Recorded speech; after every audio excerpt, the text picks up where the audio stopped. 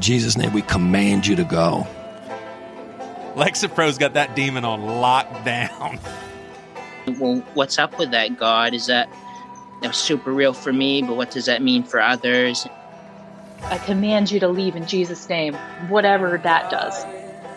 I mean, it was so numbing. I mean, it was just like the hairs on my neck stood out. I will go to my grave with this as clear as day. I was woken up from a dead sleep to the point of standing next to my bed, and as audible as I'm talking to you, I just heard, "Run to Annie." Once he declared Satan to be his father, he found such a power and a rush that he would never let go of. I don't know what it was, but the fact that we did that little ritual ceremony or whatever it was, and then that kind of prompted the thing to occur, that is creepy as hell. She, didn't say well, where's Dad? But normally that would have been a thing that would have come out of her mouth. So that was eerie to begin with. I feel kind of crazy sharing it sometimes because it's something that was really personal,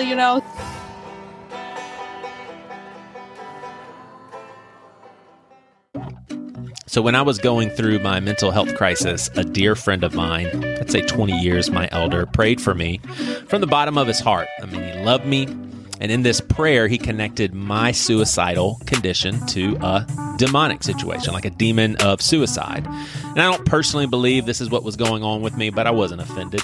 So Pastor Chip Judd, a familiar voice on this podcast, he's a licensed therapist, and he actually brings this tension up in the next audio clip of this episode between mental illness and demonic activity, sharing his suspicion that there is probably a good chance when one is suicidal, there's probably demonic influence. And he even talks about a correlation between many aspects of schizophrenia and those of demonic possession. So back in my younger days, man, in my spirit, my religious context, if you believed in any spirit outside of demons, angels, and the Holy Spirit, it was pretty much a sinful belief because you're saying people can come back from the dead and interact with humans on this earth after they died. And we were taught that speaking to people from the dead was not only unbiblical and sinful, but also very dangerous considerations, heretical. So I know, respect, and hang with people who think this is a material world, and that is it, man. No supernatural. I hang with people who literally rebuke their car in the name of Jesus when it doesn't start. So I used to err on the side of demons for everything, just super, always geared up, heightened awareness, always about a demon could do this, a demon could do that. And now I probably lean too far the other way, maybe not giving spirits enough credit. I also know and respect and hang with people who claim Christian faith, but don't believe in actual demons, but they rather see the term demon as an allegorical personification of the true darkness and evil that can be in a person's soul. I have an experience in which I did this as a kid. I was having such bad nightmares, honestly, after seeing an exorcism on 2020 on a Friday night. And I remember trying to sleep on the floor in my parents' room during a fall night, windows open. And as a terrified seventh grader, a mix of dreams and just being terrified by what I saw on TV, I felt like there were demons trying to torment me from the daggum window in my parents' bedroom right above my head. Now, today, I don't believe that is the case. I just think I was dreaming. But when it comes to what was actually happening, why does it matter? I mean, an important truth remains either way, I was being tormented. I mean, similar to the guy that prayed against the demon of suicide for me. Whether or not I had one, you sure as hell have my full permission to personify my struggle as a demon trying to put me through hell so I'd give up and kill myself, because you know what? It felt like a demon trying to put me through hell so I'd give up and kill myself. And I am being allegorical there. So this episode is a good representation of where I'm at with all this. I don't know what I believe about any of it, but I do believe. I do believe in a spiritual realm, and I still do believe in demons. I can also entertain theologies that doubt this. I mean, my question has always been, if demons are real, then God, why would you allow them to keep at it? I mean, after rebelling, turning their back on you, why didn't you just destroy them, or at least keep them from us? Keep those things from us, man. We've got enough issues on our own. We can destroy ourselves without demons' help. So why would you let evil presences make everything worse for us when apparently you don't have to let them do it at all? I mean, who knows? But when it comes to my belief in the supernatural, I can't not believe because of some things in my life. Very few, but these few occurrences, I believe there's like 0.5% chance or less that they could have transpired without a higher being's involvement. I mean, I've had a crazy dream experience in which I dreamed the most bizarre dream of how I would end up marrying my now wife. It was very bizarre how it would end up, and how we ended up together happened like the dream said it would, and it was very bizarre, and there's no way I'll ever stop believing this. It's too crazy. A certain aspect of this spiritual encounter that I see sharing common ground with other encounters, the one who experienced it is not only convinced that it really happened and it was not of this world, they don't really care also whether or not you believe. They can't afford to care because they know most people won't believe them. And a huge reason for this is the person that it happened to probably wouldn't believe you if you told them a story that happened to you and not to them. So on this episode, you are hearing from regular folks on experiences that most of them believe were supernatural encounters. And this includes keen awareness of demonic presence, God sending a little girl, her dad back, just for a split second to say bye to her one last time. High schoolers, me being one of those high schoolers, apparently inviting a spirit to come out when we were out in the middle of nowhere. So some of these stories, I believe wholeheartedly, there's only a supernatural explanation. Some of these stories I was there to witness myself. So sit back and relax. What do you make of all this? So happy Halloween. And when you go trick-or-treating, don't forget your mask. You get it? Mask? Like you're going to be wearing a Halloween mask, and it's like you have to wear masks because of COVID. Dang it. And didn't fall well at all. Okay. So guys, this is Chip Judd, a dear friend and guide in my life, and he truly believes, as he tells this story, that there was a demon bullying his wife that affected some very deep things about her. So he tells us this story right here, but when we're popping into the conversation, he's explaining why he doesn't make clear distinctions between mental illness and spiritual warfare. It's not always one or another, and here's why. The reason I can't say there's no connection between the two is this. There's sometimes you're working with someone and you would watch the behavior or whatever, the condition, the illness or whatever. Yeah. And you would ask this question. Is it possible there's spiritual warfare / demonic involvement? And the answer might be yes, but it gets trickier than that. Did the demon cause the problem? Right. Or is the demon piggybacking? Oh, yeah. So in other words, let's say somebody deals with depression. They have a physiological brain issue that causes them to deal with depression. It's not a stretch for me to think that's going to make them easier prey right. for a demon to get in their head with ideas, words, thoughts, phrases, etc. Right. Like I think suicide, it's impossible. I believe in mental illness that can go far enough. But I believe suicide's a great example where there's got to be a point where a demon whispers. Really? There's got to be a point where a demon says, I got a good idea for you. I know how you could end all this pain. Yeah.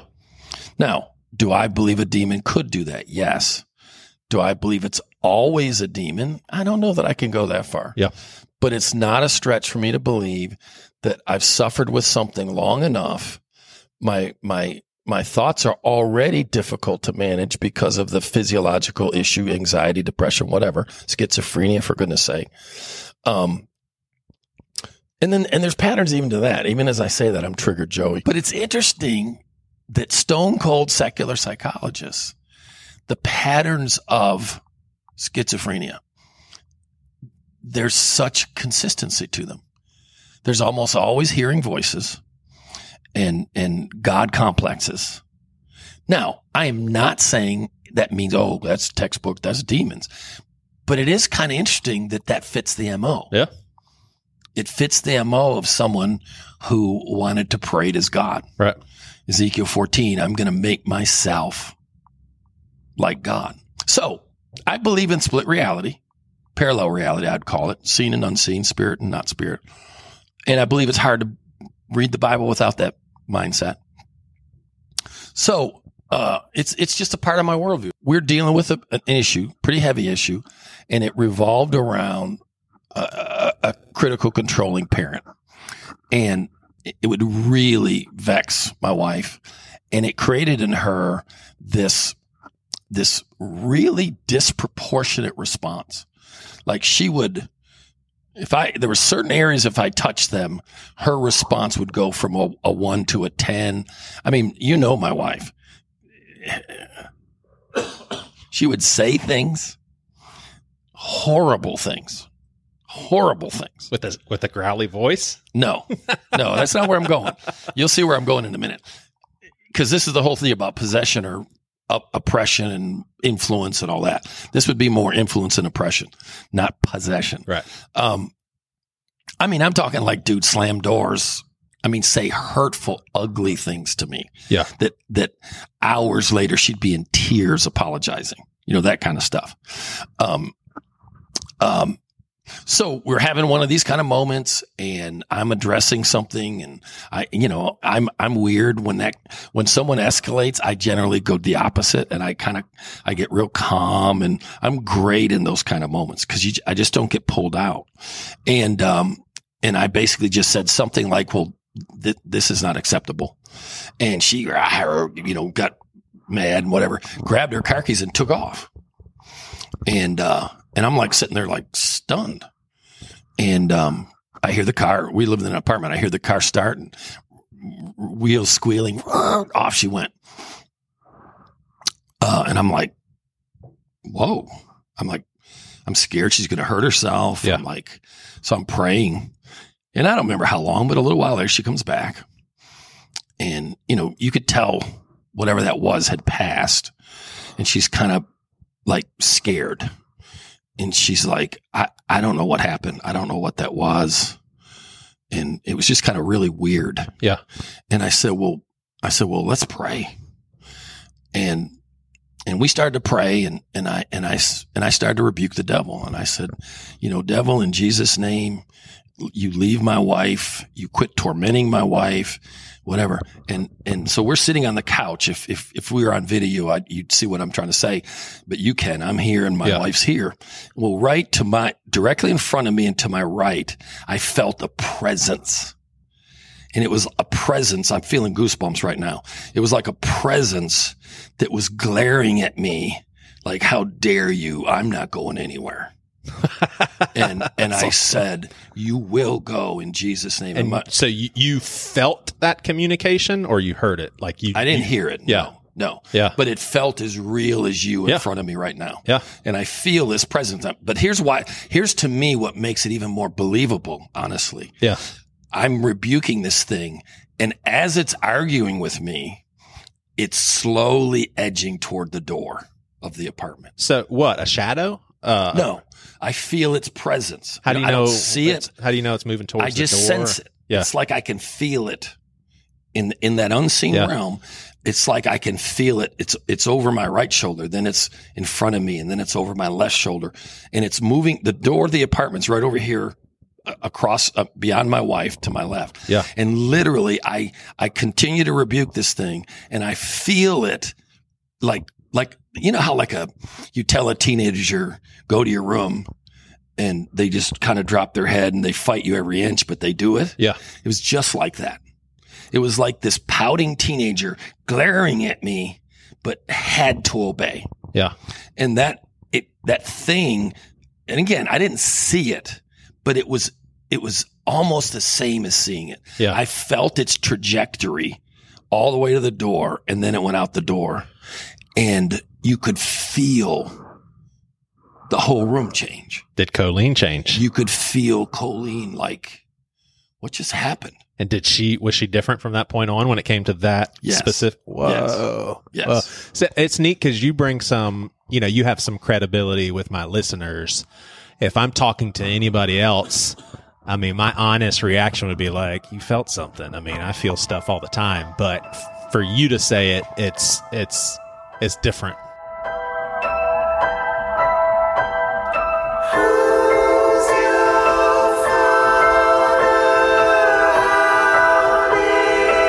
And are there any inside of you right now that we need to attend to? Yes, but that's why I'm on medication. Lexapro's sorting it all out. Lexapro's got that demon on lockdown. Yeah. Ellen Morrow, you guys know and love her. So she tells a story. She was a child when this story happened. A family friend was spending the night over with her parents. He happened to be in the room right next door to Ellen's room. He was staying in the room next to mine. And one night I had this dream, or what I thought was a dream. And I woke up and it was sort of a mix between seeing and feeling this very, very, very dark, kind of cloudy creature, right? It wasn't vivid or anything. It was just this heavy feeling. And I thought I saw it. Then I thought that was a terrible dream. And I did the thing that I was always taught to do, which is like, I command you to leave in Jesus' name, whatever that does. You know what I mean? Okay, so I ended up going back to sleep. The next night, so our friend Todd, again, is staying in the next room. The next night, I woke up, and this time I know for sure I was awake. I opened my eyes because I sensed something was next to my bed or looking at me or on top of me, something. And I didn't feel the weight, like somebody wasn't laying on top of me, but I felt the presence, when someone's just like in your face. Yeah. I opened my eyes and I saw very clearly a very black, like the blackest of black. And it was like a cloaked creature, and it had kind of greenish eyes. And it was maybe in your face? In my face. And so you're not hovering, sleeping. No, hovering and you're over not me. Tripping. It was maybe a foot or two above me, right? And you're not tripping on anything. Was 12 probably. Gotcha. I was afraid of drugs. And so I kind of climb out from under it because I'm terrified to touch this thing, get sucked into the black hole of hell or something. I mean, terrified's got to be an understatement. Yeah. And so I kind of crawled out from under it, and I start, screaming and running out to the dining room. Now, right when that happened, right when I go out there, Todd comes out of his room. Now, I thought he came out because he heard me screaming, right? But I remember him going into my room first, and then he came out and said, "What's going on? Are you okay?" Well, okay, so wait, you left your room screaming, right? And then ran to the dining room or living room, and then And then he came out to check on me in my mind. Well, but he had gone into my room first, even though he knew I had gone to the living room. He said that he woke up, not because I screamed. He woke up because he heard a man's voice in my room saying, "Get out, get out." And then I screamed. So he got up to check on This gave me chills. That gave but me I chills. had already screamed and run into the living room. So I had thought it was probably just a bad dream until he told me that he heard a man's voice in my room saying, "Get out, get out."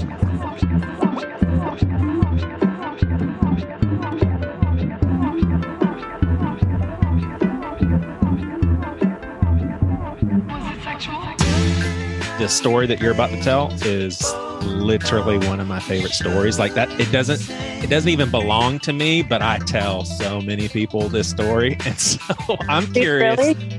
Yes, I do. Oh my gosh, it's one of the coolest stories I've ever heard in my life. And what I love about this story too is, obviously, even when you and I hear stories like this, like we're skeptical, and I bet some people would be like, "Oh, it's just a grieving widow. She had medication. I mean, she was probably hearing things." But you had one of your best friends in the car with you, correct? Yeah.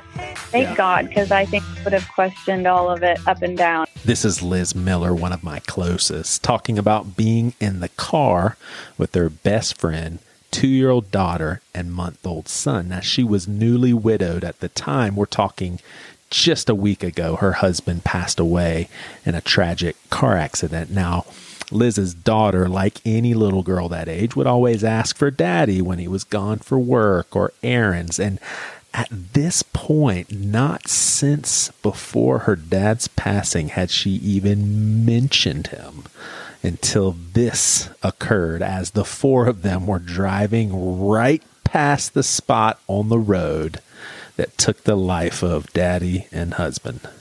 So we were driving, and my friend Jen was in the front seat with me, and Hannah was in the car seat in the back. And right as we were coming up to that section of the road where his accident had happened, and just like it was quiet, nobody was talking in the car. Everybody's just so still shocked that anything had just happened, and so there wasn't a ton of conversation happening that day anyways. Yeah.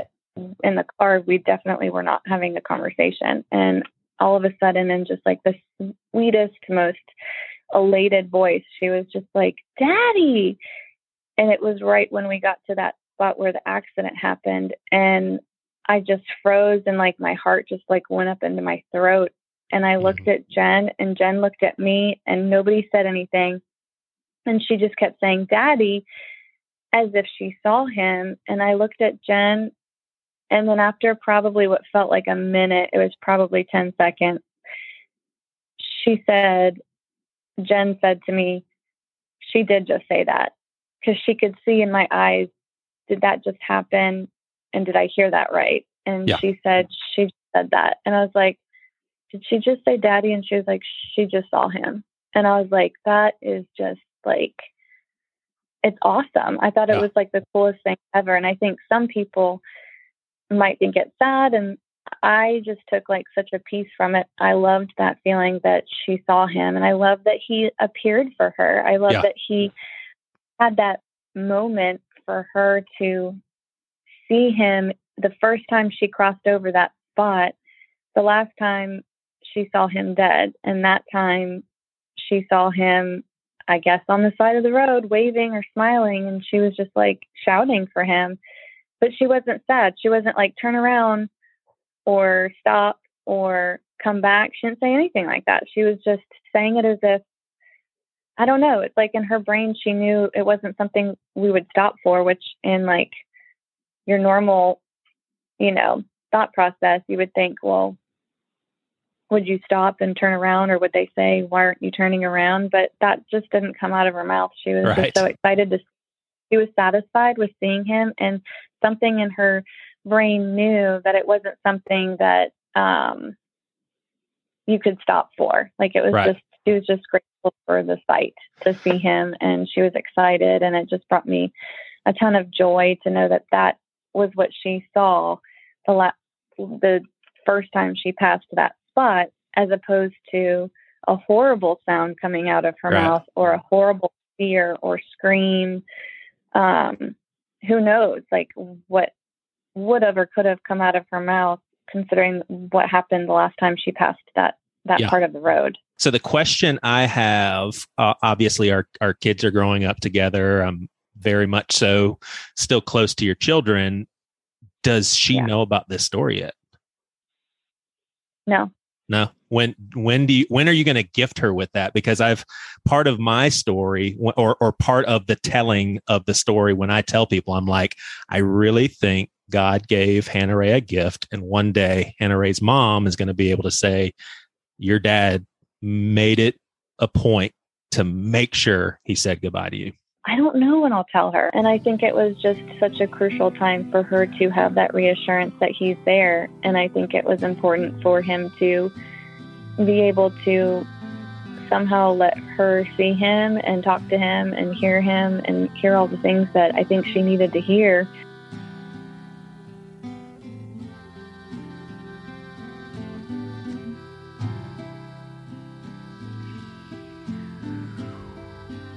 So here we have Kayla and Tyler Thompson. So they sat down to tell me some stories. We're going to drop right into a story that Kayla is telling about a friend of hers in college who was very lonely and actually admits to inviting a spiritual buddy to hang with her. So they were friends. Her and a spirit were friends. And with Kayla, before we drop into this conversation, we've pretty much ironed out the fact that mental health-wise, outside of depression, her friend was good. And once again, the common ground in this story, and you'll hear from Kayla, is it doesn't really matter what anybody says. She knows what she heard, and she will believe it, as you can tell, for the rest of her life. So all of this was taking place in the middle of the night in her room, and I was not aware of any of this going down. And this is kind of my story that I can attest to firsthand. I was in my room, which was on the total other end of nowhere near where she was. And I was a rule follower, so I had never broken curfew. Right. I was like, so I was in my bed sleeping in a dead sleep. And I will go to my grave with this as clear as day. I was woken up from a dead sleep to the point of standing next to my bed. And as audible as I'm talking to you, I just heard, run to Annie. And so I did. I didn't think twice about where I was, what was going on, or the time of night, nothing. All right, so you were awake. Is it awakened or woken? I don't know. I'm not woke enough to know that.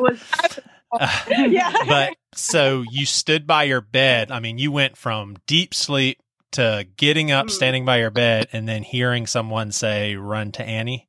Was it a scary voice or was it a sweet voice? Yeah, I'm fully convinced that it was God. Yeah. I was peaceful with it. I was sure of it. And I just knew, like, that's what I'm doing. Southern accent or anything? Yeah. That'd be awesome. You run to Annie right now. Boy, I would love God so much more. All right. So you got to tell us what happened. So I did. I ran as fast as I could and busted in her room, like never thinking twice about anything. And I busted in her room to see her on the ground and people around her casting things out of her, like this whole scene of like to utter confusion. And I can remember the most distinct thing was the fear in everybody's face. Like she was scared. They were scared. Like nobody knew what was going on. They're praying, but she's, everybody's just freaked out. And her face just changing from her and then not her. Like I just knew her. And, so what you've seen, I don't know if you've seen scary movies and stuff, but what you've seen in documentaries and movies and stuff, kind of like that sort of feel of like, holy shit, this is real. Exactly. Yeah. No, Was there yeah. any like demon speaking through her or anything like that? So she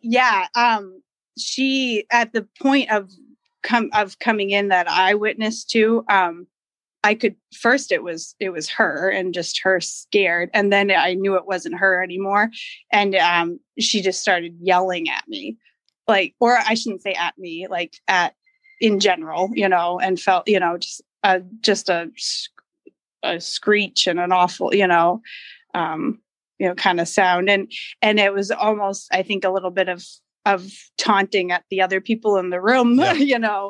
The weird turn, I guess, of my story is my charismatic teachers, if you will. They like pushed me out of the room. They're like, so I was physically removed from the room at that point when all this kind of took place. They shut the door, and then they carried on with their things. And that's the second time where I felt very sure, like, just don't move from here and pray for them in the room. And it wasn't even specifically her. It was for them in the room. Right. And that's just kind of what happened. I mean, that was kind of the remainder of the evening. So God woke you up as like an additional prayer person, you think? I do. I don't know. I think it was, but not to pray for but her. Not for her. I think it was almost over the situation. Yeah. I think it was over the people that were in there that had no idea what the hell they were doing, and and for her, like, and I don't think it was for her to be delivered. I think it was for her to be removed from that situation, because the crazy thing is that in that moment, it just was utter chaos, and nobody really knew what they were doing. And it was just a lot of tears, a lot of hurt, a lot of fear, and it came to a point where there was one other good friend kind of in the mix that was a leader in there, and he was able to kind of eventually stop what was happening. And she was not delivered from anything that evening. It was just a struggle, and then everybody was just afraid. And so people were always trying to like cast things out in corner. Oh so I'm just so going bad. To my writing class, please. And a year later, after that happened, it was like a full year later, I can remember her running back at school. Summer had gone by, everything. We were back at school the next year, running into my room with the purest joy and excitement I've ever seen. And she said, "It's gone." Whoa. Like, it is gone. Whoa. Yeah. And nobody else was with her. She was totally by herself in her room. And she said, "I physically saw it coming like to me. And I just said, enough, like, in Jesus' name, enough, no more. I'm done." And she said, "I saw it leave and it's gone." Jeez. And she was totally delivered in that manner, like never dealt with it again. Yeah. Like, did she say what she saw? Was it just kind of like a darkness leave? Or? That's exactly what. Yeah. She said she could physically see the darkness coming down the hallway, like to her room.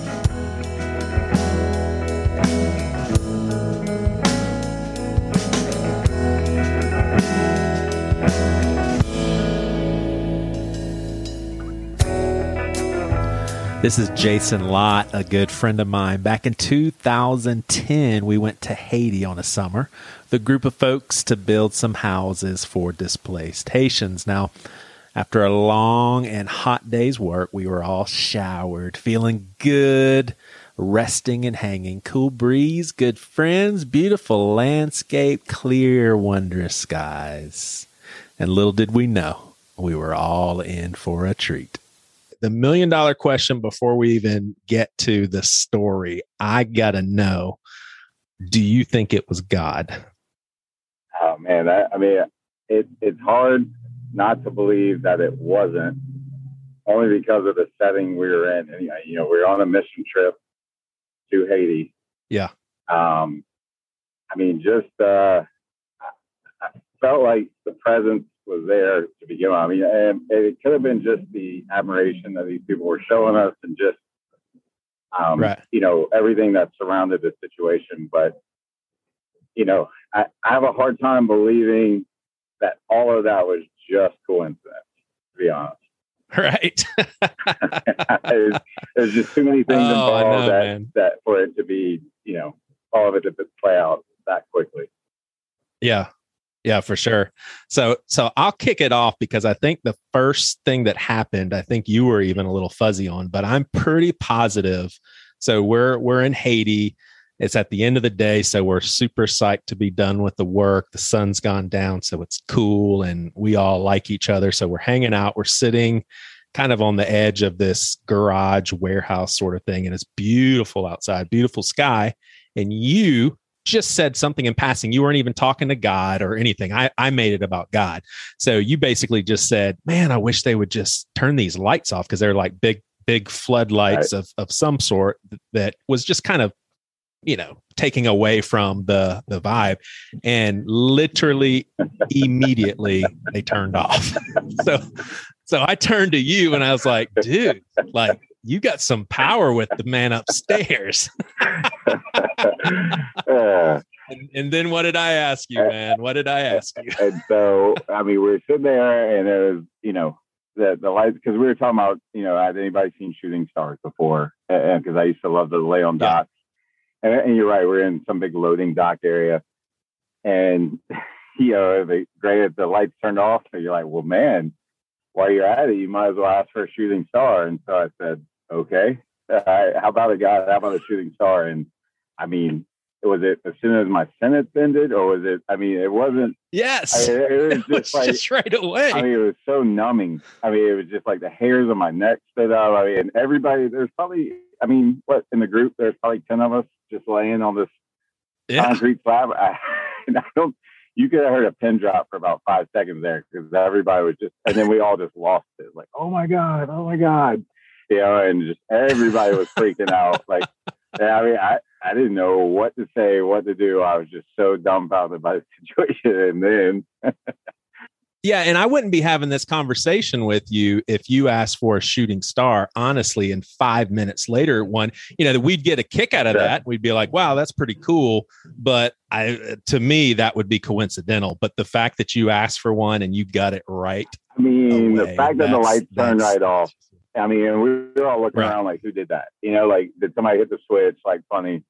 And then just our kind of comical sense anyway. Like, well, fine, man, since you're getting everything you want, why don't you go ahead and ask them for a shooting star? And the fact that it happened as soon as we asked, that's I think just it's too much for coincidence, in my opinion. And it's just nuts, because like I said, the atmosphere we're in, we're down there on a mission trip anyway, and just everything that was going on is just kind of like the cherry on top, Yeah. Now, so I said, I was just dumbfounded. So I was like, dude, ask for another one. And you said, nope. And I think your exact words were, I cannot ruin this. Absolutely. Yeah, that is exactly right.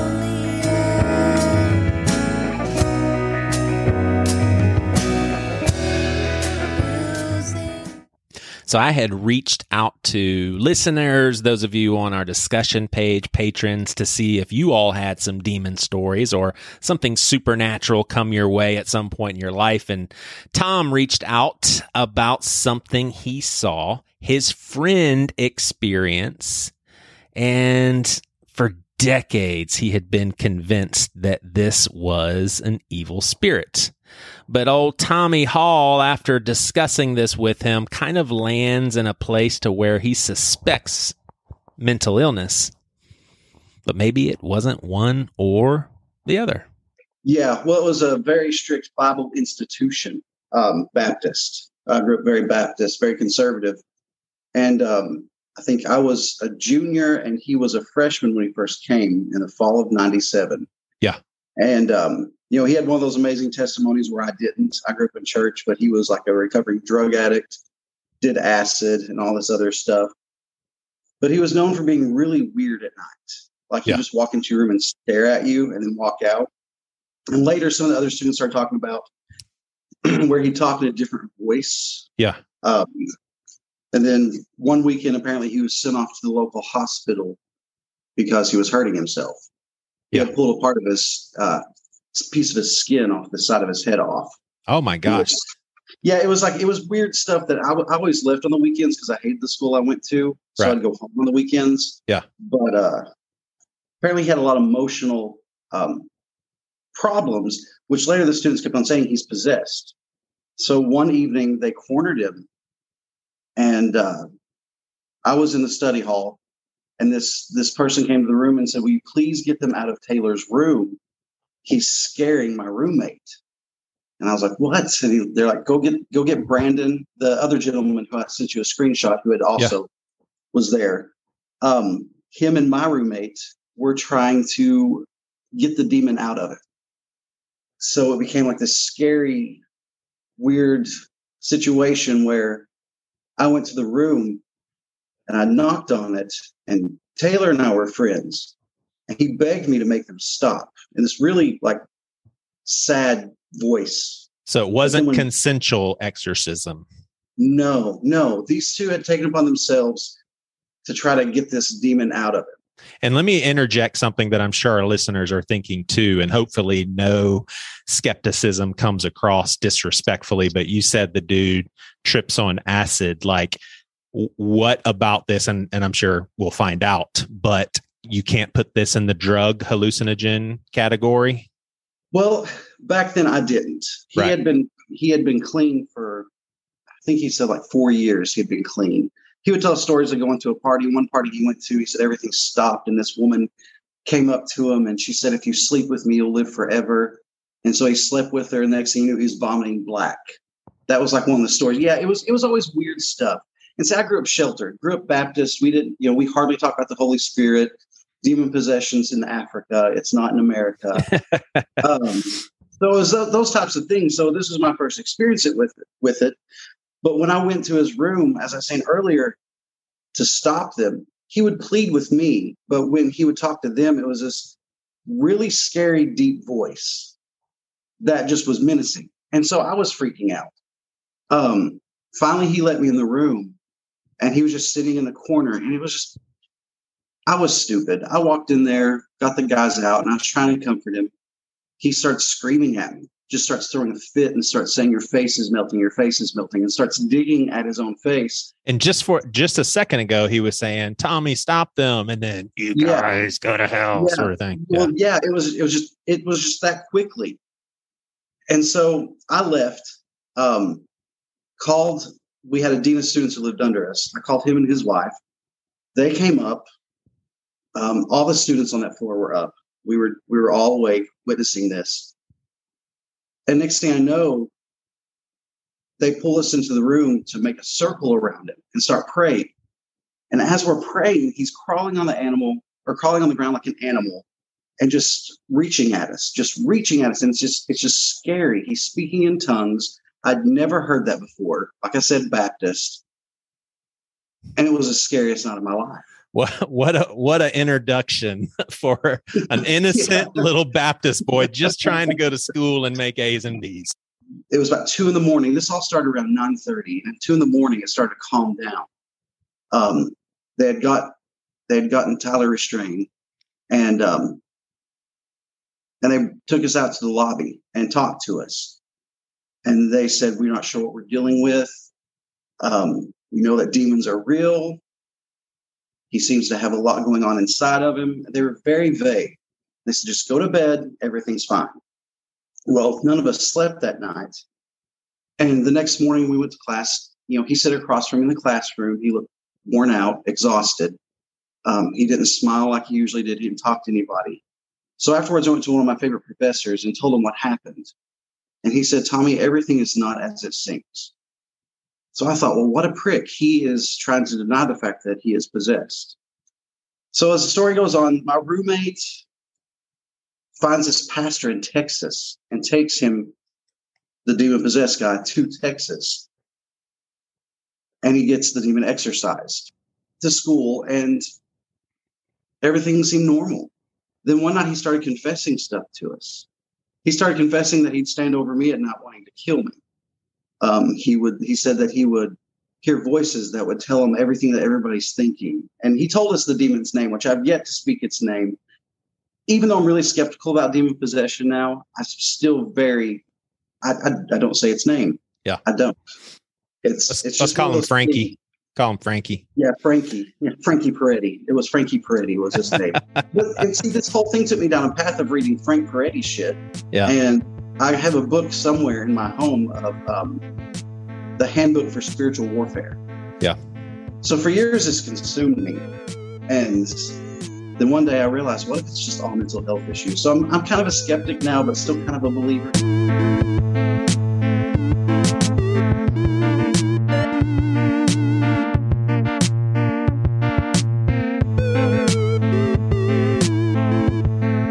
So on episode 263 on Pastor with No Answers, last Halloween, we talked to Father Vince Lampert. He's a researched exorcist who's very knowledgeable by experience, very knowledgeable of demons. And I wanted to include this clip. And I'll just have to give you a heads up, man, that for some odd reason last year, I just thought it would be awesome to include some super cheesy Halloween sound effects. Check it out. So I was meeting with a woman one time, and she was explaining to me why she believed that she was possessed. And she's sobbing, and she looks at me, and she says, "Can you help me?" And I looked at her and said, "Jesus is going to help you." And as soon as I said that, her eyes turned green, her pupils became slanted like a serpent, and this voice came out of her mouth that said, "Who's he? He has no power over us." And then when I immediately moved towards her to start praying, the demon, these green eyes looking at me, the demon says, "You can't get rid of us. We've been here too long, and you're not strong enough." And the truth is, I am certainly not strong enough, because in an exorcism, it's always the power of Jesus Christ that is at work. It's not mine. If we're relying on me, we're all in trouble. But if we're relying on the power and the authority of Jesus Christ, that's where we need to be. I've witnessed a levitation during an exorcism where, the demon is laughing uncontrollably, mocking me, cussing, you name it, and then begins to rise up out of the chair. I've seen, eyes roll in the back of the head, the foaming at the mouth. I saw persons one time where their jaw dropped down and moved off to the side with hideous laughter.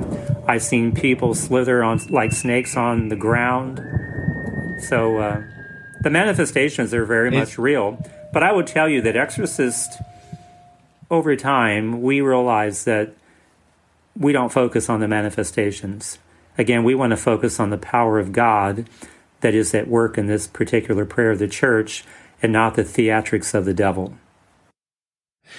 It seems like that would affect you as a person to have to see those sorts of things. Like, for example, a rescue worker, they're affected by their job. So, some aspects of my job being a pastor and seeing people go through stuff, that affects me. Would you say that that's kind of the cross that you carry? Like you have these images in your head, but hey, you're accepting your calling that God has on you. Yes, absolutely. It does take a toll on you. And I would say even dealing with people that are demon-possessed or they're being afflicted by evil, a lot of times these people are on the fringes. And when you deal with a lot of people that are kind of on the fringes, because a lot of times if you're dealing with the demonic, people might look at you like you're crazy. We live in the Western world where we're quick to say everything must be a mental health issue, rather than realizing that there are spiritual realities in this world. So just dealing with people that are kind of on the fringes, it does take a toll on you. That's why, at least from a Catholic perspective, it's so important to be connected with God, to be rooted in the Bible, in Scripture. The Word of God is such a powerful thing in defeating the devil. When Jesus is tempted in the desert, he quotes Scripture. He throws the Word of God. And in an exorcism, these particular prayers of the church, the ritual, you could say that the church is throwing the Word of God and the aspects of our Christian faith, the birth, of Christ, his suffering, his death, and his resurrection, all the things that the devil has rejected, the church is throwing into the face of this demon, basically saying the things that you have rejected is what is going to defeat you. Yeah. That makes a lot of sense. So when the lady who, when you mentioned Jesus, that you actually saw the manifestation of demons, at that point, how conscious is she? Like, does she feel imprisoned and it's like this spirit takes over, but she's unfortunately consciously along for the ride? I've talked to people and they've told me that that's the case. They're like a prisoner in their own body. Other people tell me that once the demon manifests, they have no recollection of what is taking place. Now, I can tell you, and in that particular case, the serpent-eyed woman is kind of how I usually refer to her when I tell the story. And it's important to always make the distinction between the person as an individual created in the image and likeness of God and the demon that is now manifesting and taking control of the person's body. But one of the aspects of the ritual of exorcism in the Catholic tradition is the insufflation prayer. It's breathing onto the face of the person. Jesus breathed on his disciples and said, "Receive the Holy Spirit." So the priest will breathe on the face of the person. It goes back to what we said earlier. Wherever the Holy Spirit is present, an unclean spirit cannot remain. And so I breathed on the face of the person very gently. But when I did that, it was like the person was hit with a hurricane force wind. The chair flew back 10 feet and hit the wall, and there was a shriek, and the person came flying up out of the chair and collapsed on the floor. And then myself and the other priest that was with me lifted the lady off the floor, and she's beaming as bright as the sun. And all the manifestations of evil are gone. Kind of in the scripture accounts, there's always this sense of shriek, and then the demon comes out and the person is now free.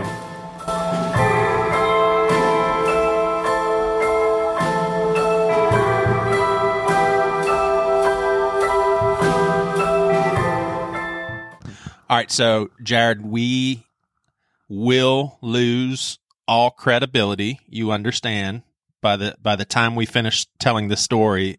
If we haven't already lost our credibility, we'll lose it now. We're talking about something that happened. Basically, I'm fresh out of high school. You're like a freshman or sophomore in college. We're like, but seriously, man, but seriously. Yeah. I'm curious. Going into it, I had zero expectation. For me, it was just something fun to do with the guys. Maybe, I don't know, was Jennifer there, my girlfriend? I think so. Yeah. So it was just something fun to do. We're young. We get, we hear about this thing that you can do and maybe see something supernatural. Would that represent your posture also? Like, we're not going to see anything.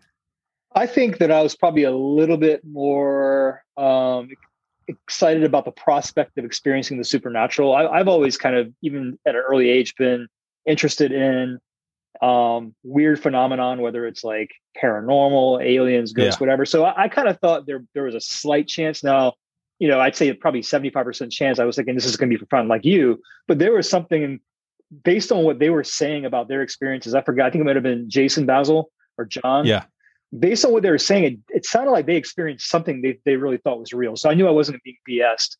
So I was excited about the prospect of actually experiencing something for real. So yeah, I don't think they had ever experienced what we all experienced together. And here's what I want to tell our listeners is I understand we're young, but you have to understand that whatever it was so obviously not a normal thing that not once, but twice the driver sped away. Now, the second time we told him, Jason, please don't drive away this time. Let this thing walk up to us. And he could not help himself. Both times he sped off. I don't know if you remember how pissed we are the second time. Yeah. We're like, damn it, Jason. Right. Like, we want to see what the or at least drive to it. This would be the Ravenel light, kind of out in the country of Charleston. And basically there was some sort of ritual that had to do with your headlights on the car, knocking on the door of the church. I'm curious, do you think that the ritual had anything to do with it, to the degree of if we didn't do it right, it wouldn't have happened? Like, do you see there a tie-in with the ritual? Well, I mean, if you think historically, witches, warlocks, they have ritualized spells that they have to perform in order to conjure spirits. So there's a historical precedence for it. Now, again, if what we saw, what it was, I don't know. But if it was something linked to the supernatural or at least a spiritual realm, I think there is something to rituals. Right. Yeah. All right. So I'll tell you what I recall, and interrupt me, whatever. I obviously want to hear your sentiments of the whole situation too. So after we flashed the lights, we're sitting in the middle of the road, very, very, very little traffic. I mean, it would have been a shock if someone drove, because it was super late and it was in a pretty obscure part of town. But it was still dangerous for us because we had the lights completely off. And so we're sitting in the dead of night, completely dark except for some of the light coming from the church, and very, very, very quiet. And I remember the first thing I saw was a little bit, I would say maybe 50 yards away. I saw like some sort of an image on the right side of the road. And it was like a dark image, but I could see something. If that is all that I ever saw, I wouldn't be talking to you about this ever again, because I could easily put that in the category of I was looking for something. It was in my head and all of that. But after seeing that, and I do remember some other people saw it because they're like, whoa, are you seeing that? But it wasn't super obvious. But then the next thing we actually see, and I would say, 300 yards down the road, the best way that I could describe it would be if you had a guy from the 1800s carrying one of those lanterns, kerosene lantern, I guess is what they are. Mm-hmm. So if you saw a guy way down the road walking casually towards you with that light, basically if you're walking with that light, the light kind of goes back and forth a little bit, nothing frantic. But that light appeared out of nowhere in the middle of the road. And so, obviously, our listeners, you can believe this or not. My conclusion is one of two things. There's actually a person there that just has the night of their life when he sees those headlights click 3 times, because it's like, yes, I get to spook out a bunch of high schoolers again. Or there's something supernatural, because in my mind, there was no way that we could have confused that with anything else. Not a car going by, not a light from a car. It was smack dab in the middle of the road. It was a light that appeared from nowhere, and it got closer and closer and closer. And obviously, like I said, our driver neither time waited for it to come a little bit closer. But fill in some gaps there. Is that pretty much what you remember? Yeah, I think for me, the big thing is, if I was walking in the woods or walking on that road at night and I saw what I saw, I'd be like, that is really weird. I have no idea what it is, but that's super strange. But the fact that we went out there and we did something to try to conjure what we eventually saw, that's what made it so weird, even especially weird. So, it's inexplicable. I don't know what it was, but the fact that we did that little ritual ceremony or whatever it was, and then that kind of prompted the thing to occur. Right. That is creepy as hell. And that's where I kind of think that there might be something to this being quote unquote ghost or whatever. Regarding your fill in the blanks, I mean, I think you did a great job of capturing. That's what I saw too. Everything you described is what I saw. The bottom line is, why the hell do we speed off in the opposite direction? I wondered, right. I was actually running towards there, but then when I knew the truck was going to take off without me, I was like, all right, screw that. But really, I didn't know that. Yeah, I was on my way. I needed to know what that was. But I didn't want to be left behind either in the middle of rounding up.